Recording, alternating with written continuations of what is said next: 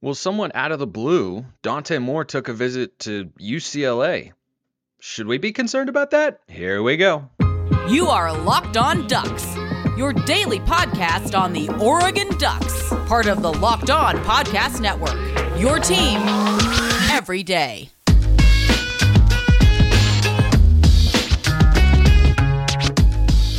Yes, it is that time once again for Locked On Ducks. I'm your host, Spencer McLaughlin. Thank you so much for making this your first listen or your first view of the day. Part of the Locked On Podcast Network, your number one source to stay up to date with the Ducks. Like, comment, subscribe, please, and thank you. 5-star views on Apple Podcasts.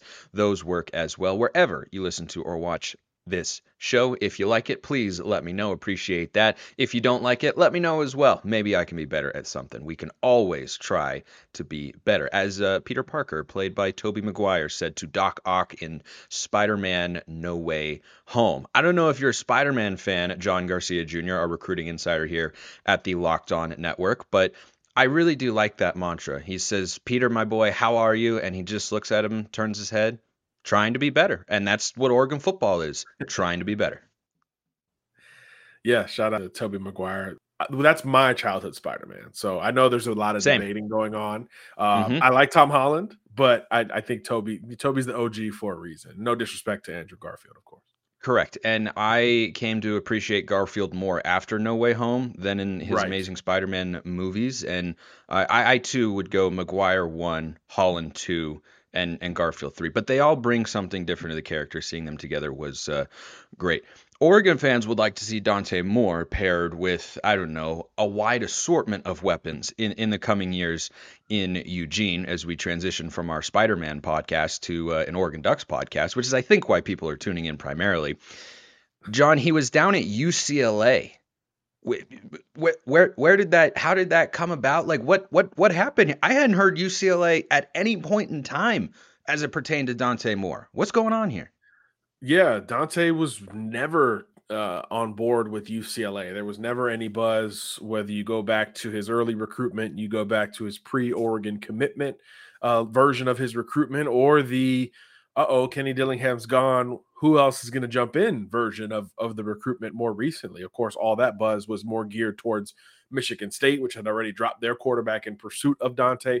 Michigan, which is still without a true quarterback in this recruiting class. And at one point, Ohio State, which just satisfied its quarterback need. It was really more regional for Dante and more kind of linear in that thinking. So, yeah, I think UCLA was a bit out of left field, but then you start to unpack it a little bit and you understand it to a degree. Of course, Dillingham was the key guy, right? That's the reason initially why Oregon was able to surge up Dante's recruiting board so quickly against A&M and LSU and Miami and Florida and Notre Dame and Ohio State, all these other schools. He was a very primary reason for that. So naturally, when he moves on, things are going to change to a degree. Now, the updated staff at Oregon has since rebutted. Will Stein has been out to see Dante. Dan Lanning has been out to see Dante. There has been premium communication between both parties, as we reported last week, to where Oregon is going to have the ball in its court throughout this recruiting, the end of the recruiting cycle. So that part has come true as we reported. UCLA was just more out of left field with the state championship game behind him and 2 visit weekends available after having only taken a few officials in the past. You knew the door was open for some type of movement. So UCLA occupies that first visit slot.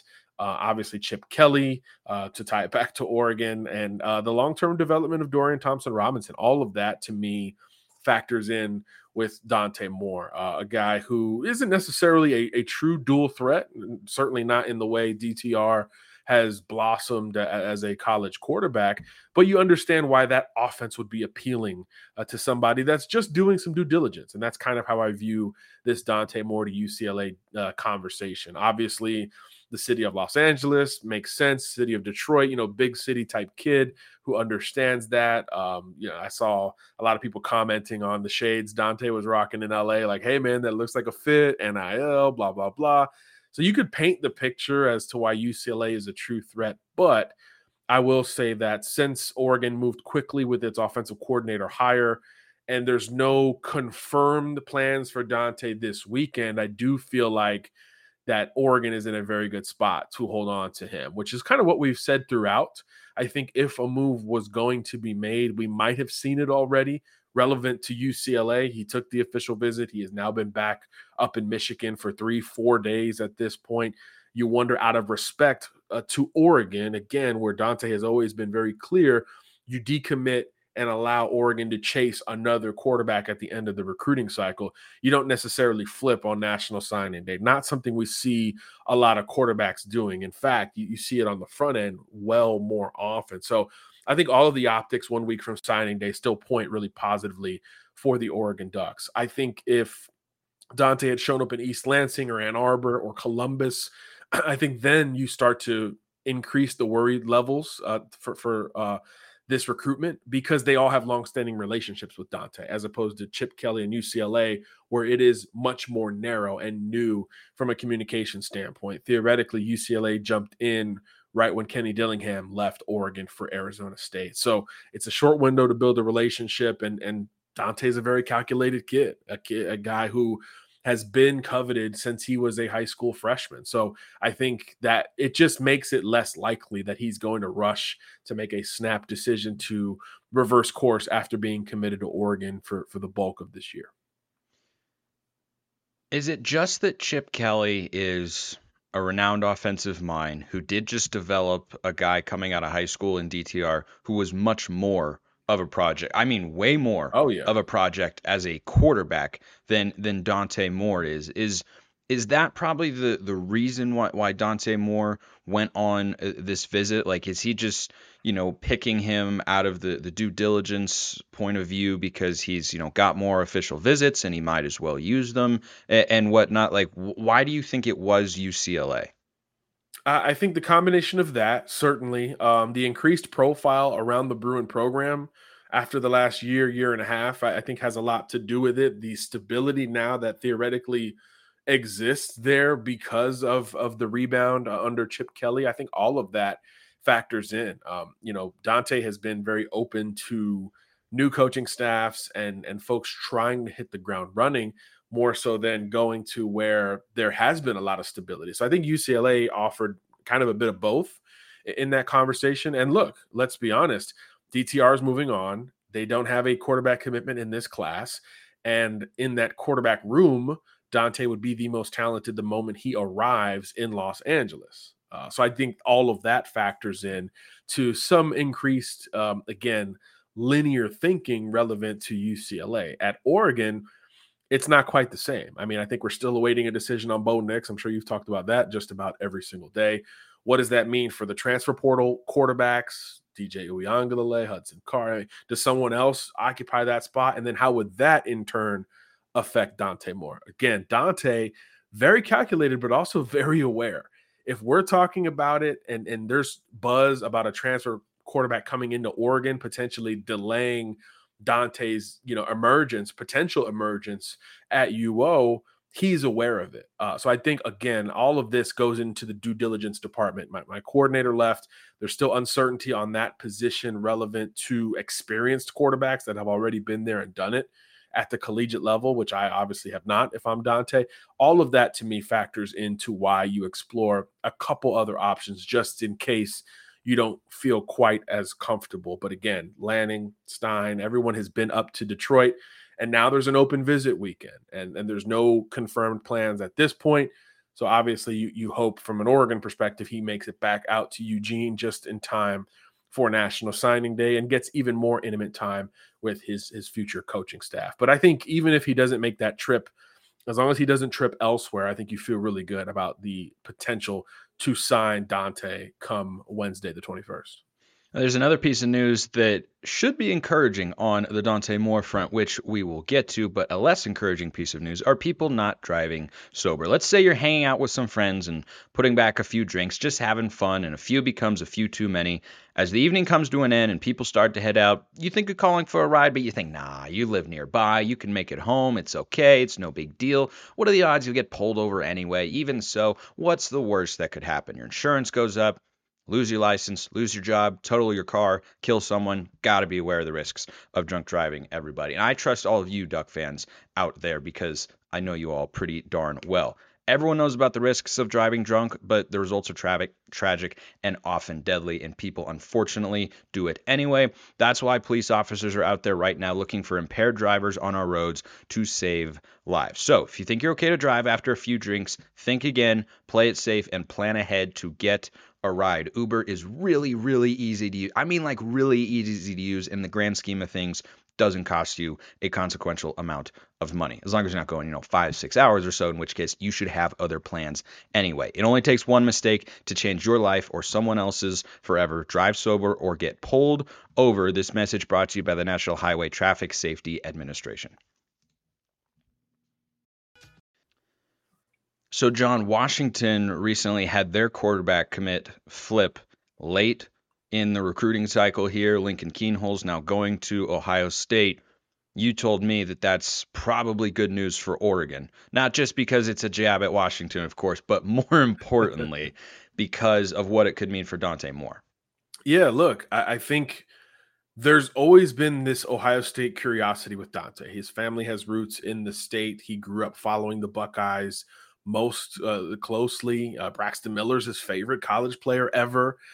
You understood if there was an opening and communication could pick up, because, of course, Ohio State recruited Dante like crazy over the last few years.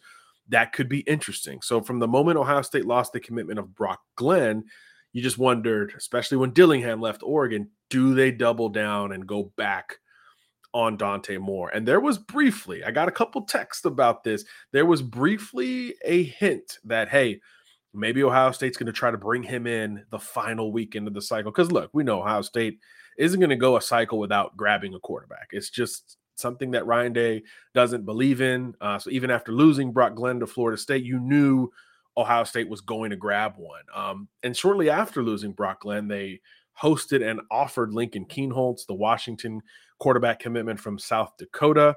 He took the visit. He loved it. And then on Wednesday morning, announced his decommitment from Washington, which alerted the entire recruiting industry that he was going to jump on board with Ohio State. And who could blame him? Obviously, quarterback tradition there at the collegiate level, extremely strong, and he is a great fit. He's a dual threat, legitimate dual threat, so he's a bit of a different prospect athletically compared to Dante Moore, who really fits what Ohio State wants to do. And then conversely, now, if you go down the list, do you say, okay, does Washington now try to get involved with a Dante Moore? That doesn't appear to be the case, which is another sigh of relief for your audience. They have already offered Sam Leavitt, the Wazoo quarterback commitment, who visited Michigan State, to bring it back to Dante this past weekend. So if you go by the visits, Ohio State moved from Brock Glenn to Lincoln Kienholz. Michigan State dropped their quarterback, went all in on Dante, but have since hosted and offered another quarterback in Sam Leavitt, who is committed to Washington State, who has now been offered by Washington after the loss of Kienholz. Put all that together, the Zach Galifianakis gift from The Hangover on top of it, and you get recruiting the quarterback position in the 2023 cycle. So Oregon looks like it's avoided a couple of interesting and maybe worrisome scenarios surrounding Dante. No disrespect to Chip Kelly and UCLA, but if Ohio State was the school hosting him with a need at the position, given the ties that he has and longstanding relationship he has with Ryan Day, then it would really be, fill in the blank, watch, here we go. Let's see what happens down the stretch. That doesn't appear to be happening anymore. So I feel really good, again, about Oregon's chances to hold off UCLA and others for Dante Moore as things currently stand. I followed that perfectly. I don't know about everybody else, but I was just, playing out with a little virtual chessboard for those of you listening, moving my hands around. I think it was knight to e6 and then pawn to a7 and so on and so on. Let's pivot off Dante Moore, because there's more than just one recruit, though he is, of course, the most notable one in the 2023 cycle for the Ducks. But a name that just keeps popping up, John. It goes away, and then all of a sudden it comes up again because Oregon keeps getting him on campus. It's that 5-star defensive tackle, David Hicks, who's committed to Texas A&M. They still appear to be the leader in the clubhouse, but they also are a program that is not trending the most upward, either on the recruiting trail or with their on-field results right now. I keep seeing him get tied to Oregon. He was on campus again not long ago. What's going on with David Hicks? Look, David Hicks loves Eugene. He loves Oregon. He loves Dan Lanning. He loves Tosh Lupoy. He loves this group that has long recruited him. Even before the A&M commitment, that was a big official visit in the recruitment of David Hicks. And you kind of thought at the time, especially once he committed to A&M, okay, that's kind of it, especially from the Oregon perspective. It's the school most outside the box of any that is still recruiting David Hicks. Well, then he takes one visit to Eugene. And you're like, okay, well, maybe they're back in the mix. A&M is down, disappointing year on the field. Recruiting is not nearly as successful as it was the last several years under Jimbo Fisher. Maybe the door is cracked open. And then a couple more weeks go by, and another trip to Eugene goes down this past weekend. And now you're like, okay, is Oregon the top threat to flip David Hicks? Because if you remember, going back to the summer, there was a big Oklahoma expectation for David Hicks going into that verbal commitment. You could even say Oklahoma was the perceived favorite. So when he picked A&M, it was a bit of an upset. By the way, one of my favorite commitment edit videos of all time, he used like old arcade graphics. I don't know who did it for him, but that person deserves a raise from whoever is paying them. Really cool commitment if you want to go back and look at it. It was like a duck hunt kind of thing, which I was like, oh, maybe Oregon.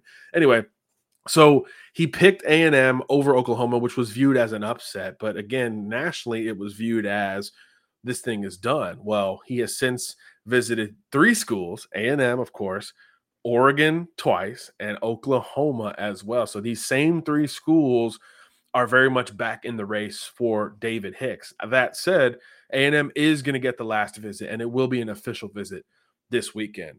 There is certainly a lack of ease in College Station surrounding Hicks. I think you could argue that Oregon is the top threat to flip him, which is not something we've said really at any point in this recruitment. So there is a sense that A&M has to answer every question and kind of hit it out of the park with him on campus this weekend to ensure that Hicks signs with Texas A&M. So there's always a lot of ins and outs and fluidity in recruiting, and Hicks is one of the best examples nationally of just how quickly things can change. Again, everyone thought Oklahoma, he picks A&M, then he continues visiting Oklahoma and Oregon. Now Oregon has theoretically vaulted Oklahoma at the 11th hour, and A&M gets the final visit. So a lot of dominoes there, but the ball will be in Jimbo Fisher's court over the weekend, and then signing days on Wednesday. So we'll see just how well structured and how well executed that final official visit to College Station is, because there's no doubt Oregon has his absolute attention. And I know Texas A&M knows that at this point too. National Signing Day in the early window is right around the corner, John, and Oregon's going after a couple of 5-star defensive linemen. The Samuel Mpemba chatter seems to have basically puttered out entirely, but Hicks, as we just talked about, is in the mix. So's Mateo Uyunglele. When are those guys expected to commit? And just a quick update, if you could, on where the Ducks stand with Mateo, because what I've been hearing and seeing is that he's starting to trend more towards USC. There's been a lot of different trends with the Uyunglele recruitment. I do think his brother entering the portal is a major factor. This is something that probably benefits Oregon more than the other 2 schools in the mix, Ohio State and USC, because there is more uncertainty at the quarterback position at Oregon relevant to those other schools, or compared to those other schools. Ohio State's got a loaded room that's going to figure it out after the CJ Stroud era ends in a couple weeks. And then obviously Caleb Williams is coming back for USC. So there's really no chatter about DJ Uyunglele ending up at USC. So how big of a package deal is this? Is this something that is going to happen, or just something that would be kind of nice? So if that becomes more of a priority, I think Oregon becomes the favorite, right? Depending on Bo Nix's decision, of course, all of that correlates to Dante and DJ all the same, and it could eventually correlate to Mateo. I've heard up and down buzz with Oregon. About a month ago, I heard they're kind of fading back a little bit. And then since that point, I've heard, well, maybe they're kind of jumping back into it. Pretty much aligned with DJ hitting the portal. And then conversely, Ohio State has probably held the strongest buzz throughout the Mateo Uyunglele recruitment. That has started to wane a little bit, and it has become, again, across my inbox, a little bit more Pac-12 laden, which is something we've always talked about. This could come down to USC versus Oregon down the stretch. Obviously, USC, local school, all the music stuff that points to the Trojan angle there. But again, Big Brother, probably not a part of that equation. So there's, to me, a 50-50 chance that the brothers play together or against each other next season, which would be fascinating on either front. And to me, that means Ohio State has maybe lost the most ground here over the last month or two compared to the two Pac-12 options, because we've heard fluctuating news from Oregon and USC's side of the coin. USC's been really quiet on the trail lately too, so I'm very tuned into that, because that's not something you would expect coming off of, a Pac-12 title game run, a Heisman Trophy winning season, where all the stability and questions about Lincoln Riley at USC have since been answered. I expected them to splash a lot more down the stretch. You can certainly still do that if you win the Mateo Uiagalelei recruitment, but haven't seen it elsewhere to this point, which kind of makes me think Oregon's got a better shot than people realize.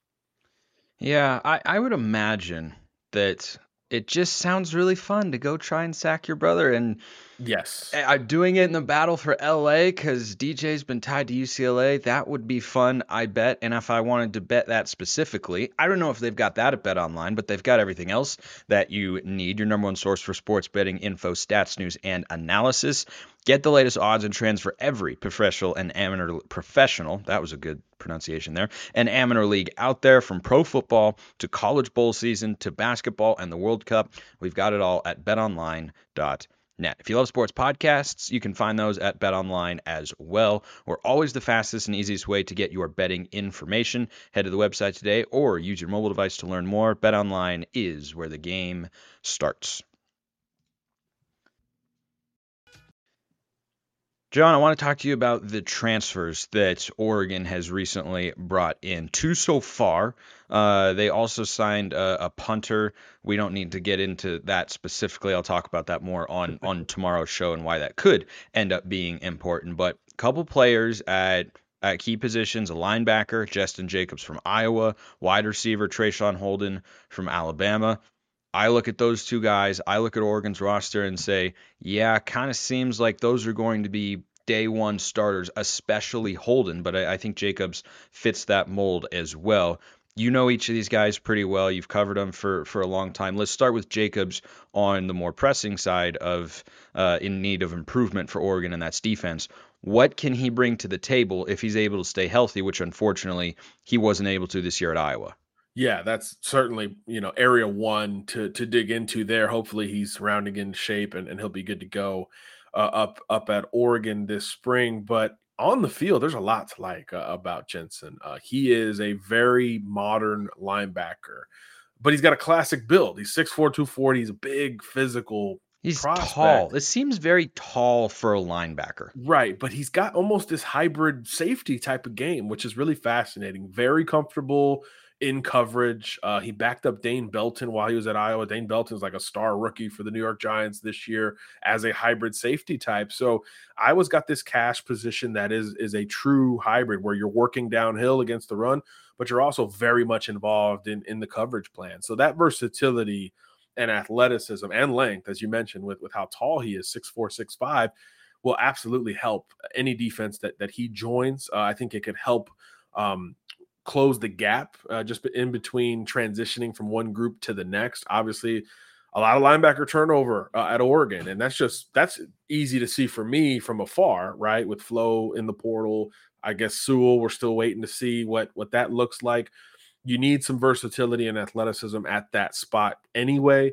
So I do think that he's a strong fit. And sometimes these guys, especially after an injury, just need a breath of fresh air. A new aggressive scheme on top of it, I think, always helps. So I expect him to be a really fun bounce back, comeback player of the year type of addition to the Ducks here last minute. And then with Holden, just a lot of consistency. Not the flashiest, not the biggest, not the fastest, but he's got a great catch radius at 6'2", 6'3". He's built well at just over 200 pounds.